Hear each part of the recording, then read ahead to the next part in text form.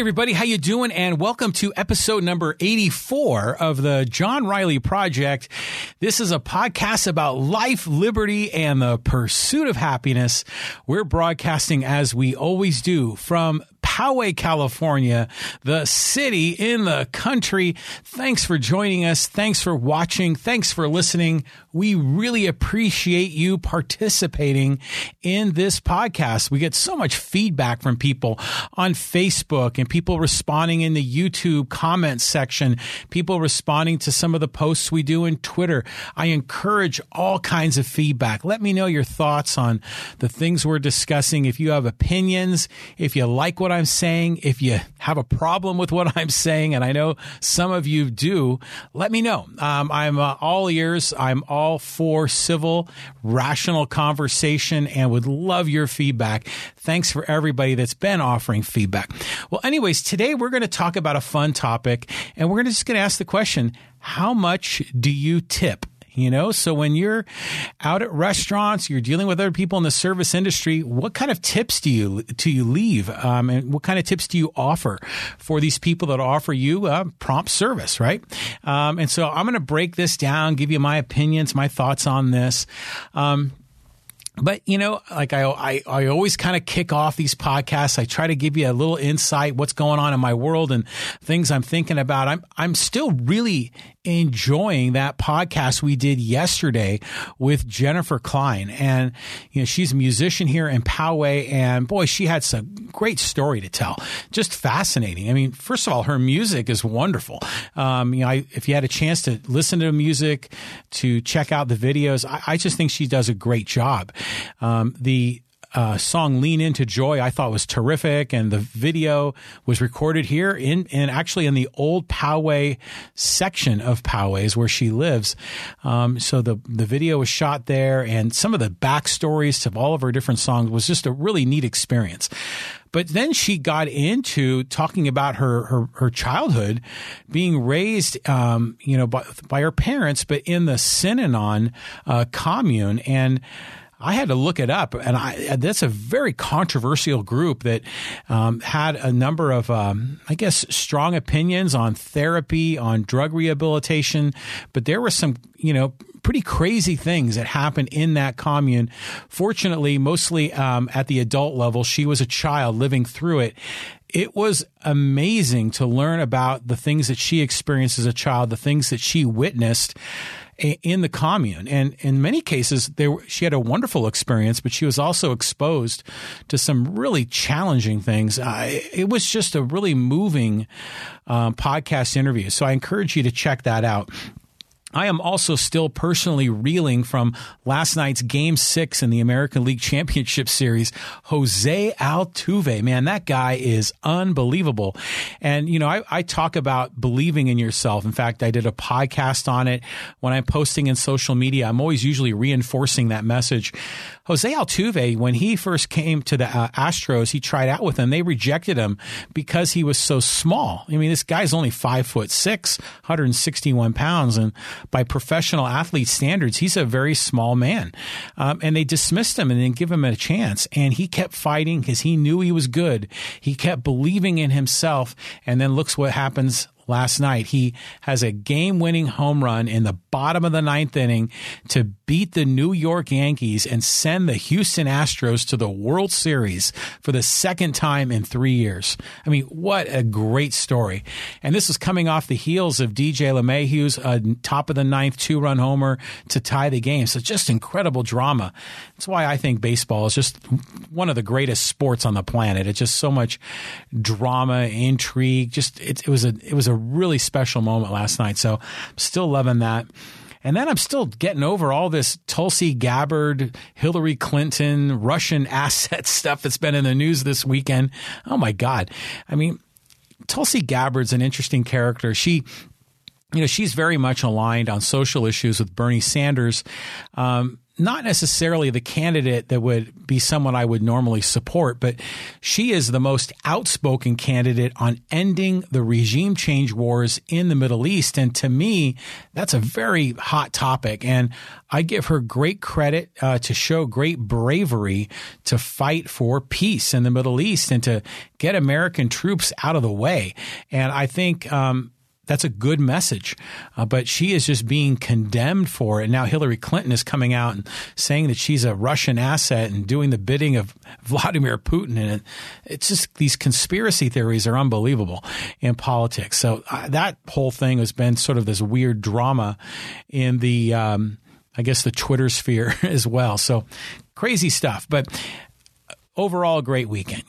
Get a chance to visit with Jennifer Klein, and that was just a really special podcast interview, and I invite you to check that one out. Okay, so we're going to get into this topic of how much do you tip? And to me, this is a really interesting topic because it's always so confusing, like who do you tip? Who do you not tip? How much do you tip? And the rules in some cases are unwritten, in some cases unspoken. In other cases, it's written, but you're not sure what's true. So I'm always perplexed by this. And, at a previous time, I invited people from the service industry, and this invitation's on the table as well.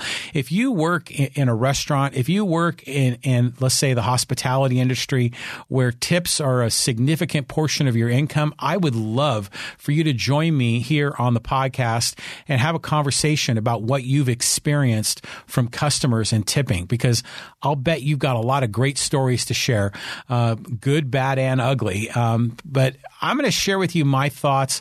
I've had a huge evolution on the topic of tipping.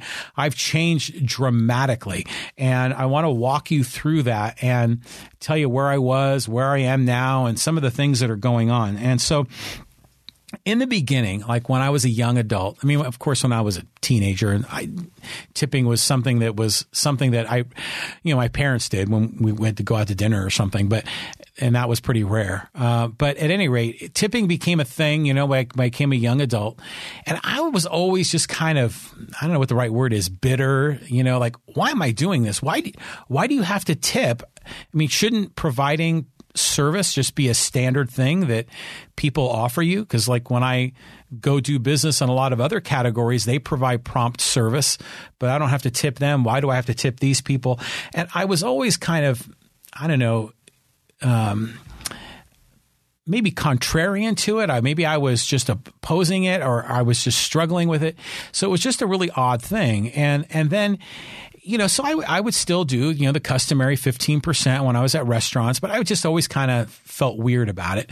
And then we would hear people say, well, no, you can't just tip 15%. You got to tip 18%, 20% because, it's inflation. And then I kind of got a little bit more bent out of shape, and I was thinking, well, the price of the goods are inflating, and so the 15% on the inflated price ends up delivering more dollars. Inflation isn't an argument for raising the tip percentage.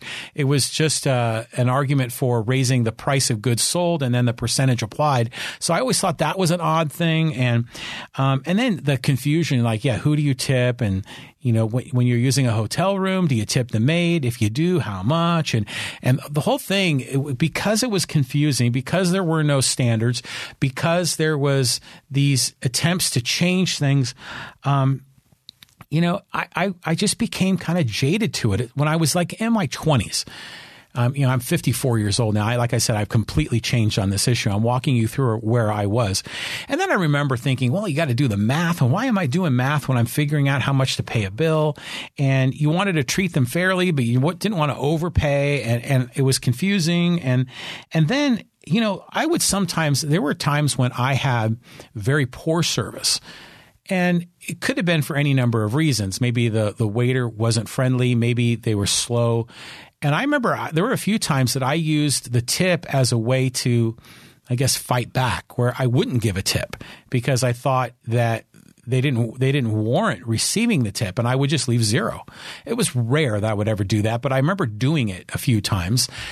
And I guess part of it was because I was, again, just irritated by the whole concept of tipping. Like, why do we have to tip? Why isn't the price just bundled in?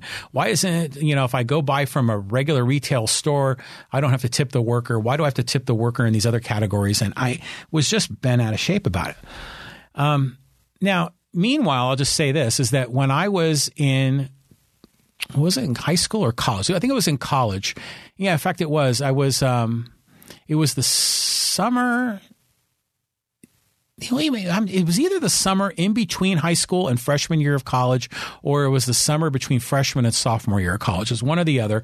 I worked at the Fish Market, and the Fish Market is a chain of restaurants. There's one in Del Mar here in San Diego, but we had one in San Mateo, and I grew up in Burlingame, and I remember I used to work there as a busboy, and I would get tip money. And I don't know how in the heck they did it. I mean, obviously the wait staff, the waiter, these are mostly female waitresses, were collecting the tips at the table, and I don't know how much they got. And then as we were cleaning up, one of the waitresses would come over and then hand me some money. And it would vary. It would be $10, $18. I mean, it would just vary. And I was always perplexed by it too. It's like, how do they decide? How much are they getting? What's my proportion? What algorithm are they using? I didn't know.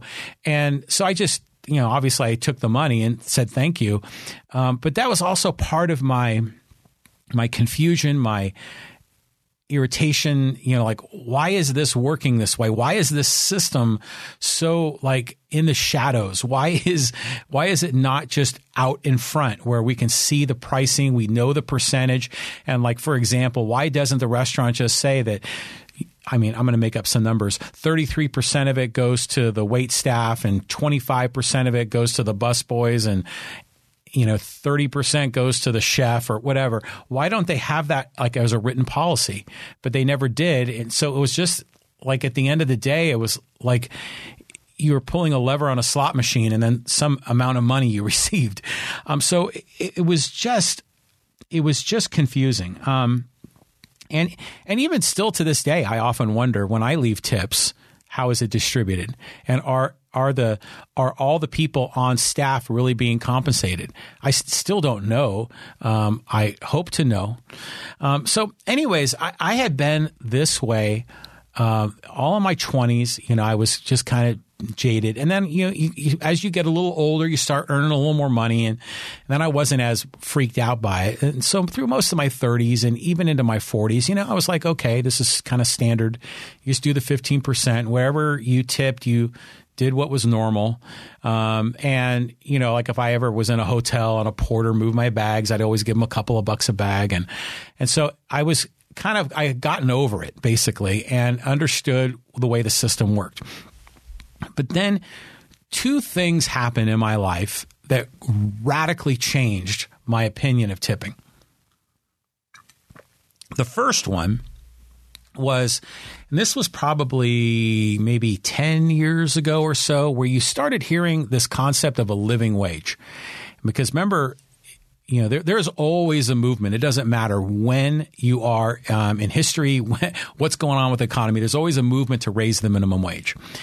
Well, now what had happened is the vocabulary changed, the targets changed, and they said, well, a minimum wage isn't good enough. We need a living wage. We need a wage so that people, don't have to be on food stamps in order to survive, that the wage that they earn from a full-time job should be able to sustain them, pay for rent and housing and, food and everything they basically need.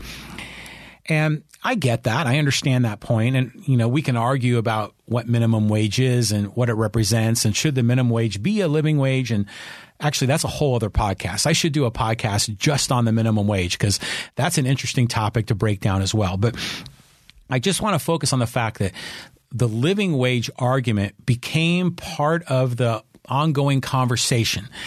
And I remember a person that I know here in San Diego. His name is Richard Ryder, and you may have heard of this guy. He's a very strong anti-tax guy, and he is frequently in the news here in San Diego, especially whenever there is a tax increase on the table, and they usually get a pro and a con. He is almost always the anti-tax guy that represents. He's a frequent guest on KUSI, Channel 9/51. So anyways, I think Richard Ryder's a good guy. I mean, he definitely is a hardcore anti-tax guy, but he's clever. He's got some interesting insight. I enjoy hearing what he has to say. And he made a really interesting point about living wage that really stuck with me. And he said, if you believe so confidently that people that are working in these jobs need to make more money, then just tip them more. And I thought, wow, okay, I kind of get that, because if these people were fighting, obviously to raise the minimum wage, to get the minimum wage up to the so-called living wage standard.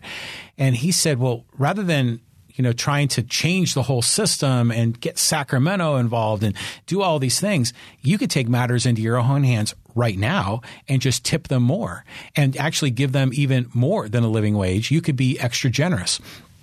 And I mean, that really stuck with me. I mean, it really did. I thought to myself, yeah, I mean, we can have the whole argument about minimum wage, and however that plays out is how it plays out, and that's going to take time and other people are involved. But in the meantime, you can act according to your own values right now. You can give people more money so that it helps them immediately. And the better yet, you're not actually paying it to the company who then has to then, take that as income and then decide how it's distributed. And they may or may not raise the wages of the employees. You can give the money directly to the employee as a tip. And I thought, well, this is great, because I often talk about the gig economy and how I like it because it takes the middleman out. The person spending the money goes directly to the person doing the service.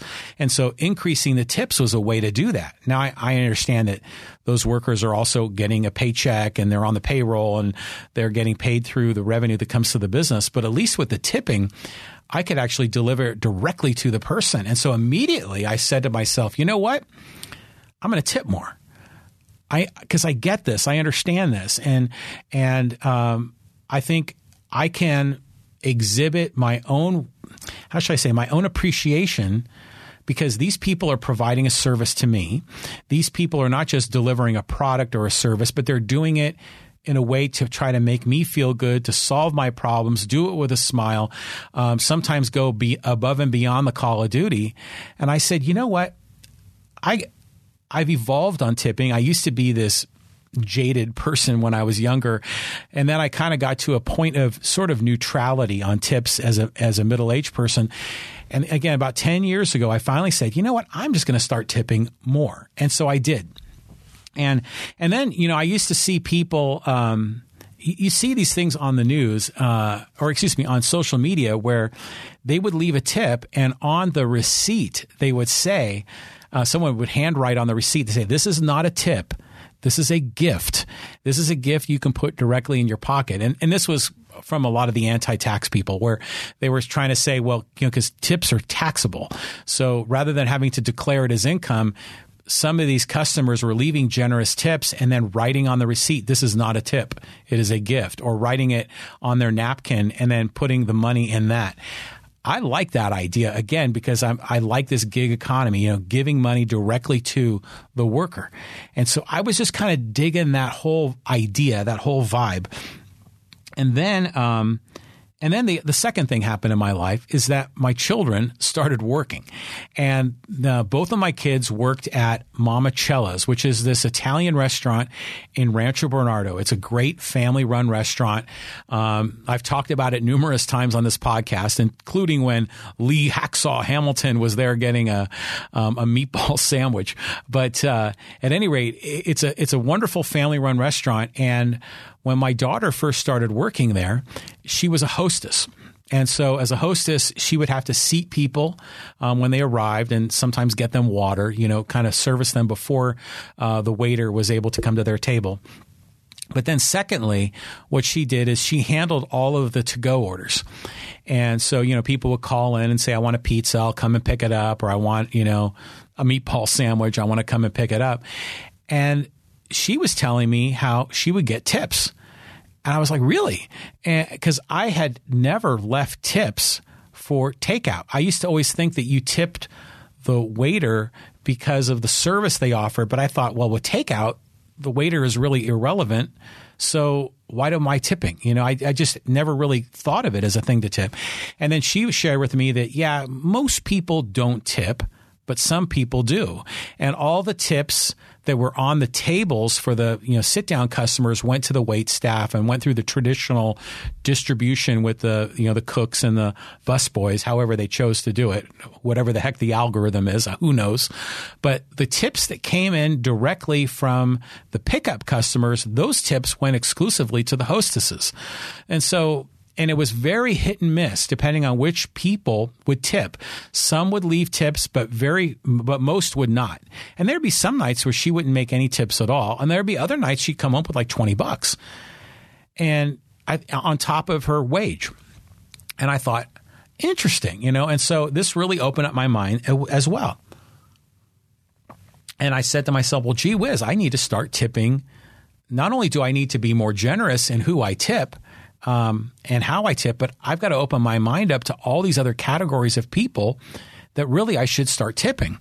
And so I've dramatically changed. I am now extra generous. So remember before I said when I got to the point of neutrality, it was just kind of the basic 15% at restaurants. Well, now for me, it's the minimum is 20%. And I'm often tipping far more than that. And, I'll share some examples with you. And then when I'm getting takeout, I'm tipping at least 10%, including at places that you would normally not expect to tip. I'm often leaving tips as well. As a matter of fact, I was over in Poway. I went to Pacific Pizza, which is this new pizza restaurant that's right next to the original Pancake House in Poway, and ordered what did we order? We ordered, my wife and I went for lunch. We got a slice of pizza and a salad and a drink, and it was like $15 plus tax. And then I remember I left a $3 tip, 20%. And they didn't really, it wasn't like a traditional sit down place. It was just a pizza thing, and they just hand you the food on a plate. But so anyways, this was something that never in a million years would I have tipped before, but now I'm finding myself to be a lot more generous. And then I learned more about it, because what was interesting is that, in some states, if you are working in certain categories of business, the minimum wage you receive is far less than the regular minimum wage. And so in California, they changed the rules. So in California, the minimum wage is for, wait staff or for waiters and other categories is the same minimum wage as the rest of the service economy. It's still the same minimum wage for everybody. But in other states, the minimum wage is only $2.13 an hour, dramatically less, because they've been able to justify that because they say, well, those people that work get most of their money from tips. And then I thought about that. And I went, well, is that fair? Is that not fair? But it just opened my eyes to the fact that, when people say that a great portion of their incomes comes from tips, they're not lying. It's real. And so, again, I started really thinking about this, and it changed the way I thought about tips. And, we can argue about the way things ought to be versus the way things are. I mean, we could still have the argument about whether or not we want to have a society where we do tipping. Maybe the price needs to be bundled in. Other people think that tipping is a great thing because you reward people for service, and the people that are providing it, they think it's a great thing too. So, and we'll get into that. But, I've gotten to the point where I'm not so much arguing about the system or worried about the system. I'm just saying, well, the system is what it is. And now I've adjusted my behavior dramatically, where I'm extending tips far more and far often. And it was interesting too. I talked about our trip, and I did a podcast not too long ago about my wife and I. We did a trip, and we went to Butte, Montana, where I did some family research, my ancestry research. And then we did the trifecta of the three southern cities, Nashville, Memphis, and New Orleans. And we were noticing that we're seeing a lot more of those kiosks where you go to the counter and you go to pay, and then they have this iPad essentially right at the point of sale, and it's usually like this white iPad, and then they flip it around to you, and then you can slide your card in, and then it automatically gives you the option to leave tips, 10%, 15%, 20%. We were starting to see this even in non-food situations. That was interesting to me. And even in those cases, we were finding that it was the default that they use was interesting, because sometimes, you can program them so that it'll be 15%, 18%, 20%, other, whatever. You would think that the default would have been 15%, because that's generally what's most people understand. But a lot of these places were doing the default at 20%. And so we were like, interesting. So obviously this waitstaff, they're trying to ask for more.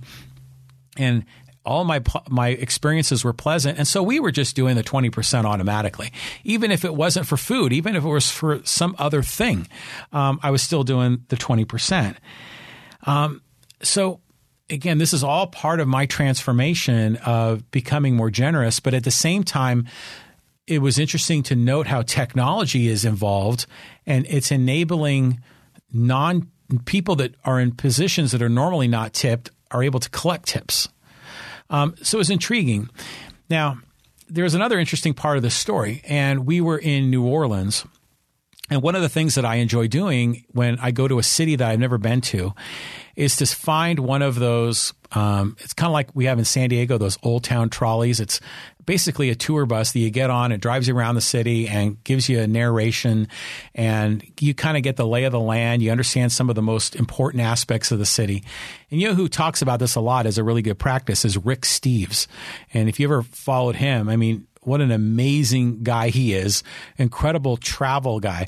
When my daughter and I were in Europe a few years ago, we were always listening to his downloads, walking through these cities and these tours. He did a wonderful job. He's like a European travel expert. But he often said, even no matter where he is, even if he's in the United States, if he's in a city he's never been, always go on those, tourist buses, those double-decker buses, and get a lay of the land. And by the way, the first time I ever experienced that was when I was in New York for the first time, and loved it. I thought it was just so awesome. And you can hop on, hop off, and I just thought it was great. Well, anyways, we were on the bus tour, and the narrator made a comment, about how, we depend on tips and it's a big part of our income. And so if you feel we deserve it, because they did it in a positive way, they didn't come off like they were begging for it. They were just basically saying, this is kind of the way it works. And they say, if you think we deserve it, then please, by all means, leave a tip. And there were two things that happened. We were on the bus, and we were in New Orleans, and keep in mind, it was just hot. We were there at the first week of October, so just a couple of weeks ago, and they were setting record temperatures for those dates on the calendar while we were there. And okay, I'm sure that's going to invite the climate change people, and we're going to set that aside. But it was really hot. It was really humid. So we didn't want to be up on the upper deck. And even though they had shade, even though we were driving around, we were in a relatively new bus. We stayed on the lower deck because it was air conditioned and we were comfortable. And so the narrator said, on your way out, we have got this tip jar, and it was more like not a jar. It was like this structure. It was about those little neighborhood free libraries that exist. It was like that size. It was, I don't know, if you can imagine a 3-dimensional home plate. It was like that size, like a little house. And so they said, if you feel generous, that you can leave a tip there. Well, we sat down on the bottom, and we saw the people flow out of it. And I was curious. I was thinking, how many people are going to leave a tip? And people went by, and I'll tell you what, the one time I checked, it was about one person out of about 15 to 18 people that walked off that bus left a tip. And I was like, wow, that's really low. That's a lot lower than I expected it to be. Now, meanwhile, this is me and my hypocrisy on all this. At that moment, we were on the bus, and neither of us had any cash on hand.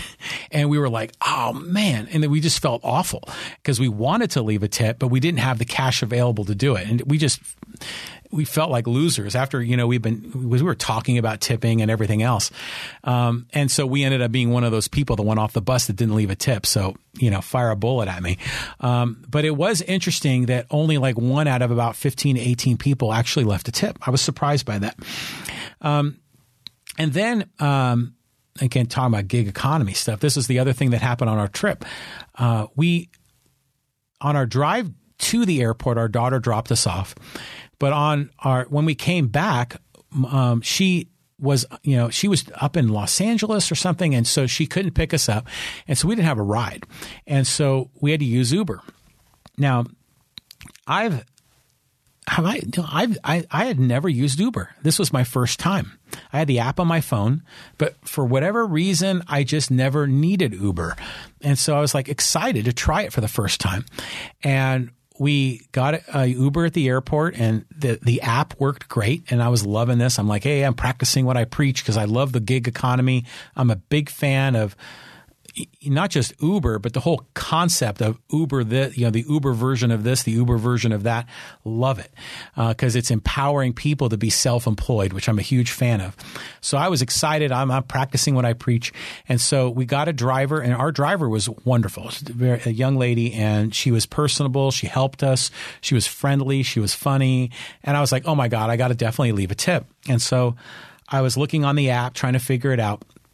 And I remember the drive cost us about $46, and that was from the airport to our home in Poway.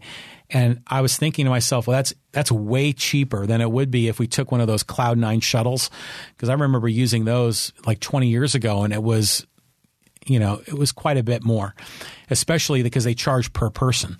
And here, the Uber, it's just one fee for the two of us. So I remember we left a $15 tip, and if you do the math on that, what is that? $15 on, 40, that's like a little over 30%, probably 33%. But we felt good about it. And it took me a while to figure out on the app how to do it. And then I thought, okay, I guess that's customary, right? Because I remember asking the driver on the drive, I want to leave you a tip. I'm not sure how to do it. And she didn't really respond. I don't think she wanted to look like she was begging for tips. But I eventually found the little spot on the app, and I just added $15 to it, and we got out of the car, great service, and we felt good about it. And I left a generous tip, which was all part of my, my whole thing about this tip essentially revolution that began about 10 years ago. And then I was feeling good about, the gig economy and Uber. Well, as I was preparing for this podcast, I looked up an article, and it was from an Uber driver, and the Uber driver was making a list of all the reasons on what would constitute a good tip for an Uber driver. And he talked about, if they help you with your bags, if they're friendly, if you bring a dog, you should tip. If their car smells good, you should leave a tip. He had like 7-9 recommendations, and they all made sense. Well, what he said in the article, which was surprising, is he said that only about 20 to 25% of customers actually leave him a tip. And I was surprised because I always thought it was customary, like whenever you take a taxi, you leave a tip. And I've always done that. And I've always, again, when I was in my 20s, I was thinking 10 or 15%, but now I'm a lot more generous. But I was surprised that wouldn't have just carried over to Uber, that the tip percentage I would expect to be 80% or more. But the guy in the article said it was only 20 to 25% of customers left a tip of any amount. And that was surprising to me.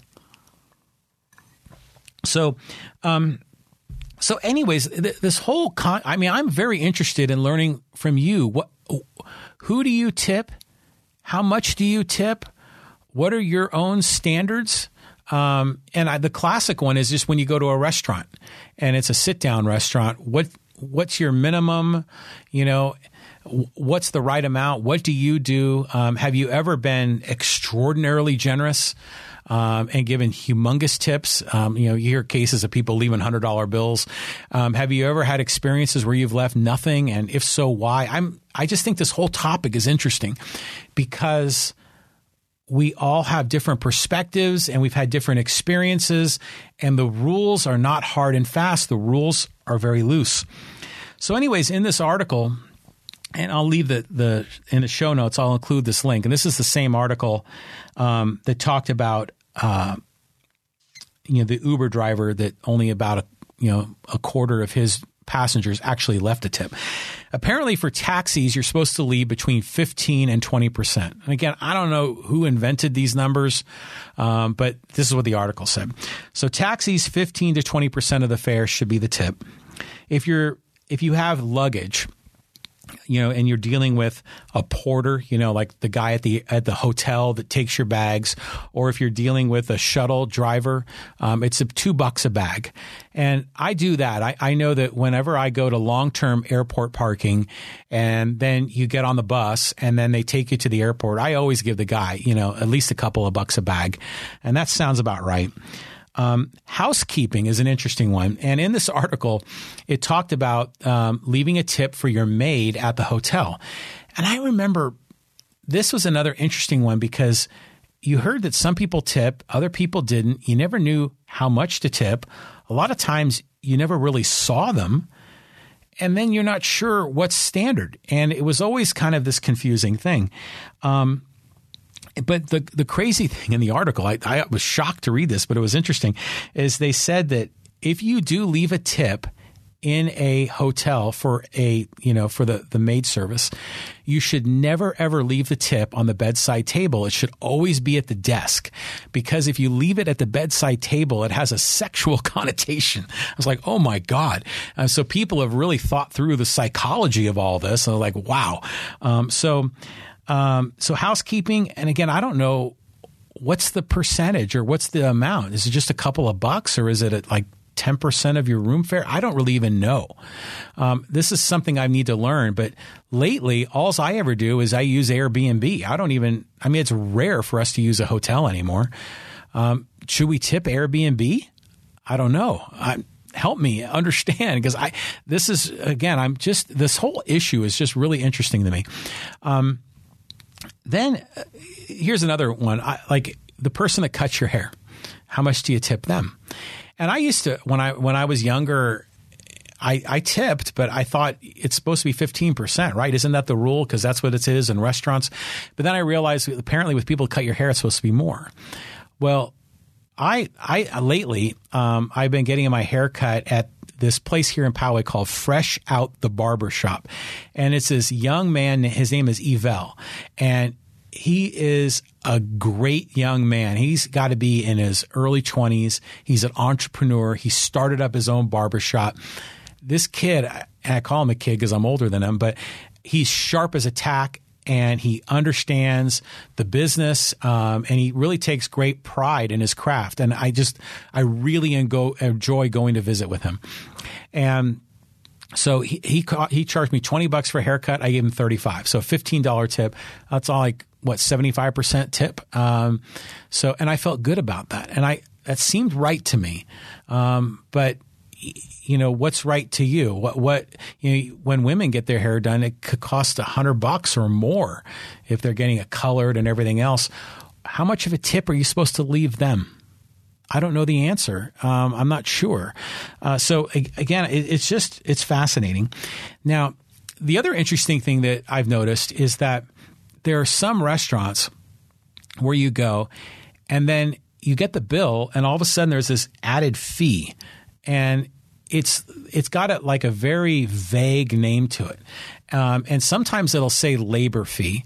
And what this is these are businesses that are adding a fee on top of the bill, essentially to cover themselves for the raising minimum wage, because they didn't want to raise the prices in their menu, perhaps because they made it seem like they're even more expensive. In some cases, I think maybe they were trying to make a political point to say, hey, look, we're getting hit with more expense because of the raise in minimum wage. So here is what we have to ask you to absorb a certain amount of it. And I think I've seen it sometimes as a percentage, sometimes as a flat dollar amount. And the place that I remember most recently where this happened is we went to there's a really nice restaurant. I don't know if you've ever been there. It's called Ventana. And it's the restaurant that's upstairs, up above the Lexus dealership in Escondido.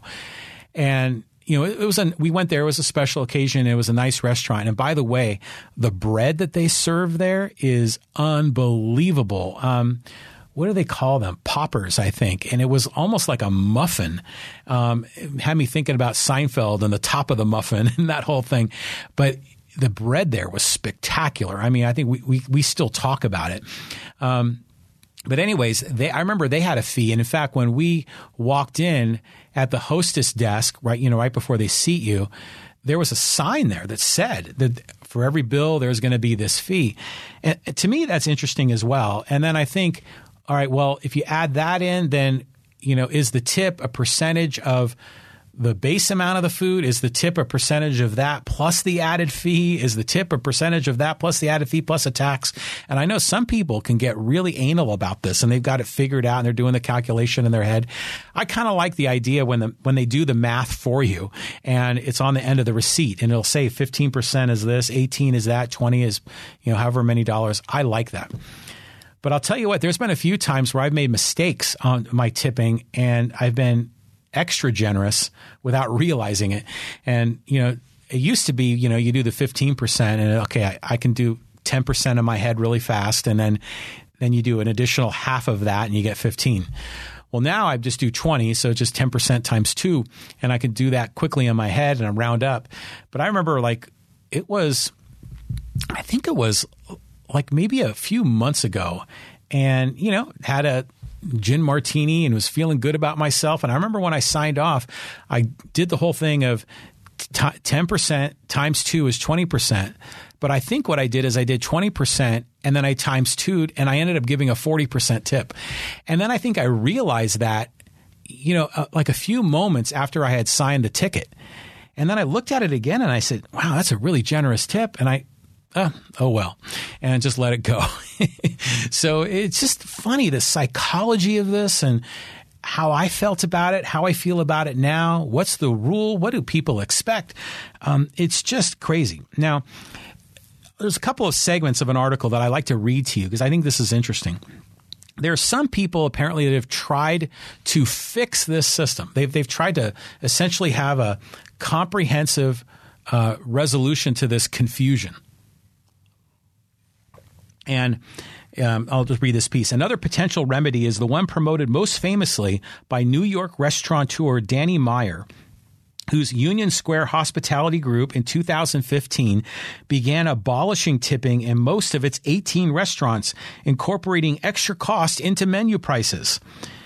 His company pays salaries commensurate with employees' skills and experience. It also offers benefits such as health care, paid vacation, sick leave, 401k plans, and all fairly standard workplace practices, but very rare in the restaurant business. So you're thinking, hey, here's a guy that's maybe a little bit more enlightened, trying to solve the mystery, make it simple and easy to do business, at the same time reward his employees. But apparently not all of Meyer's fellow restaurateurs are on board with his solution.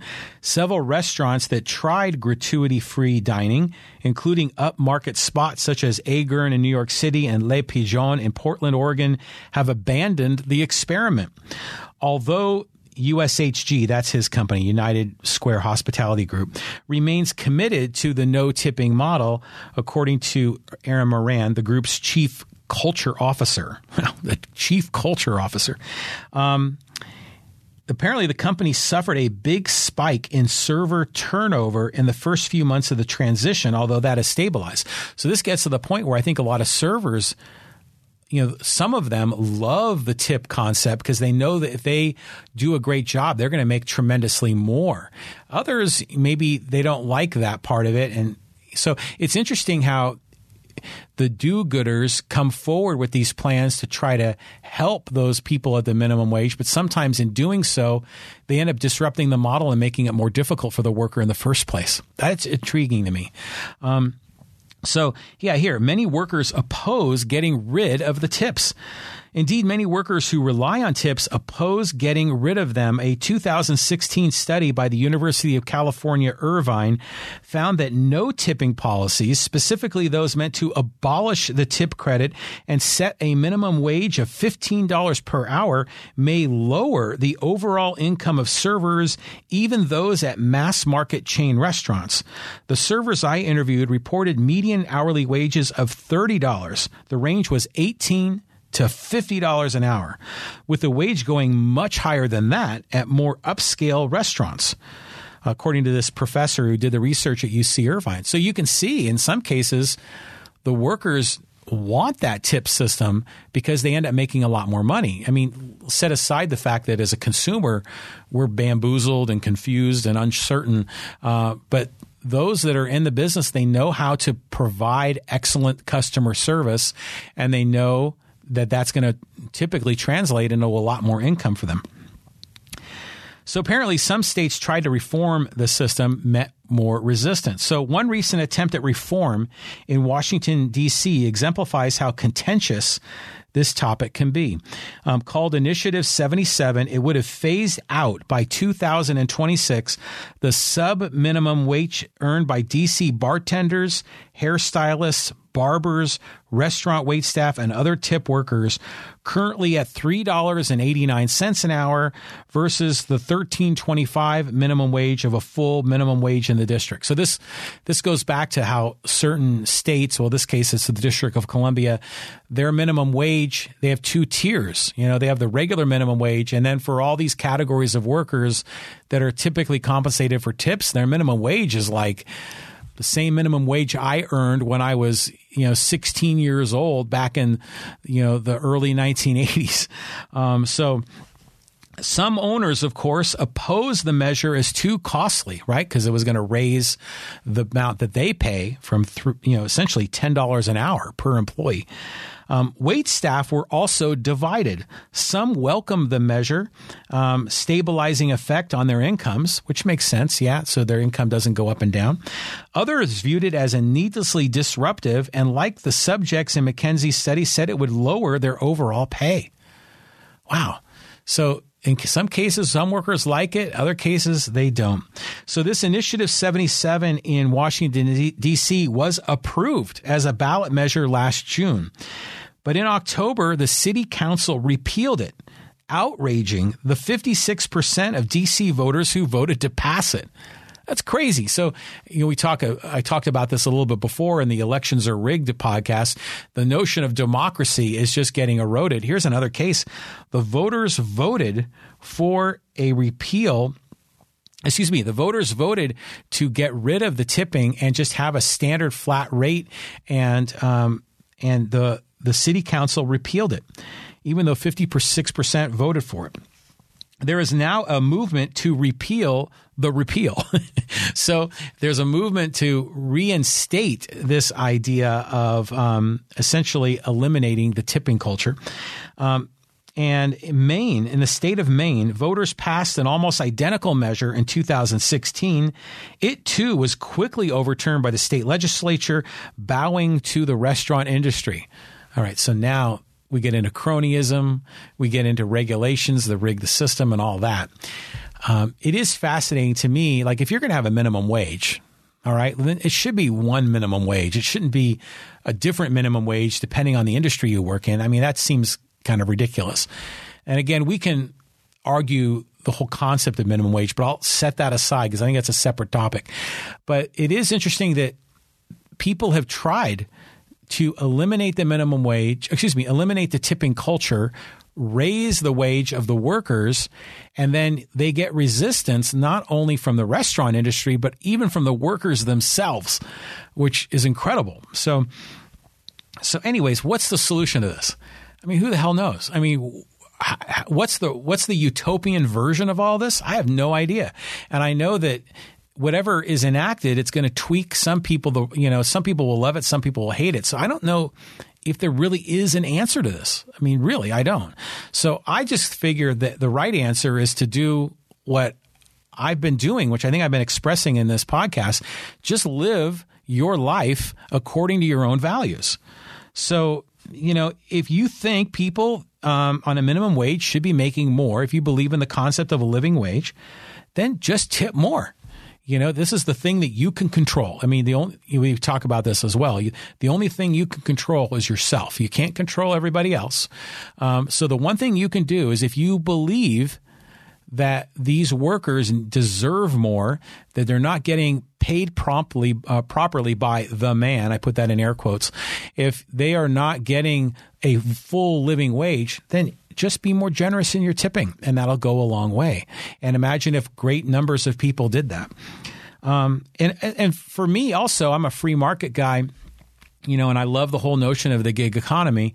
So the fact that you're paying the worker directly with a tip, that's empowering. You're directly rewarding the person that's giving you that service. And so I think that's a great thing as well. So I think the best thing to do is just to live your life according to your own values. And as far as the grander scheme is, the system, the process, I mean, it's just way too complicated, way too culturally ingrained. I think we just have to acknowledge reality.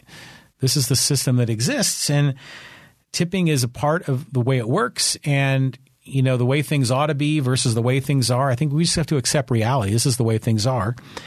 And we should tip accordingly. So I do have an open invitation. I would love to have direct experiences from people that are waiters, waitresses. If you work in the hotel industry, if you are an Uber driver, a taxi driver, I would love for you to join me here on the John Riley Project.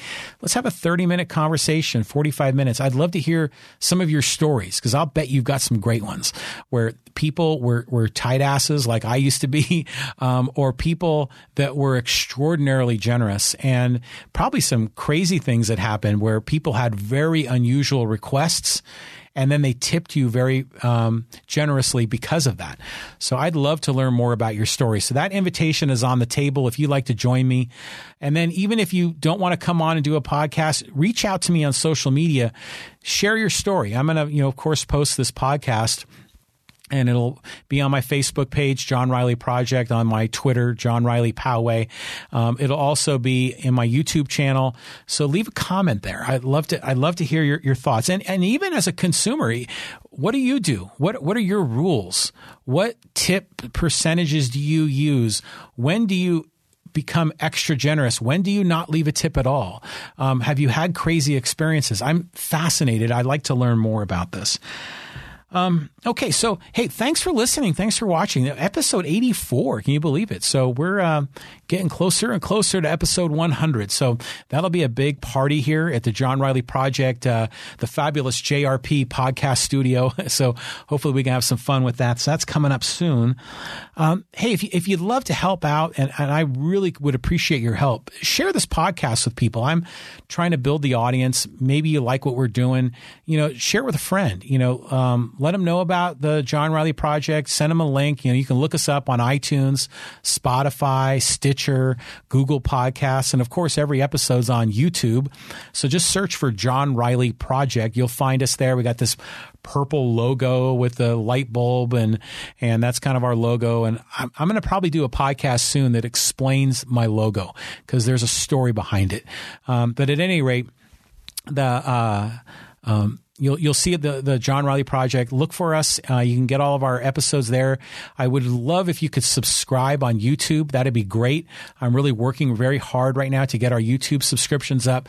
And of course, you can always, like or follow us on all the other social media platforms. If you think we deserve it, leave a review. If you think we deserve 5 stars, I'd really appreciate it. That would make a difference in actually building more credibility for the project.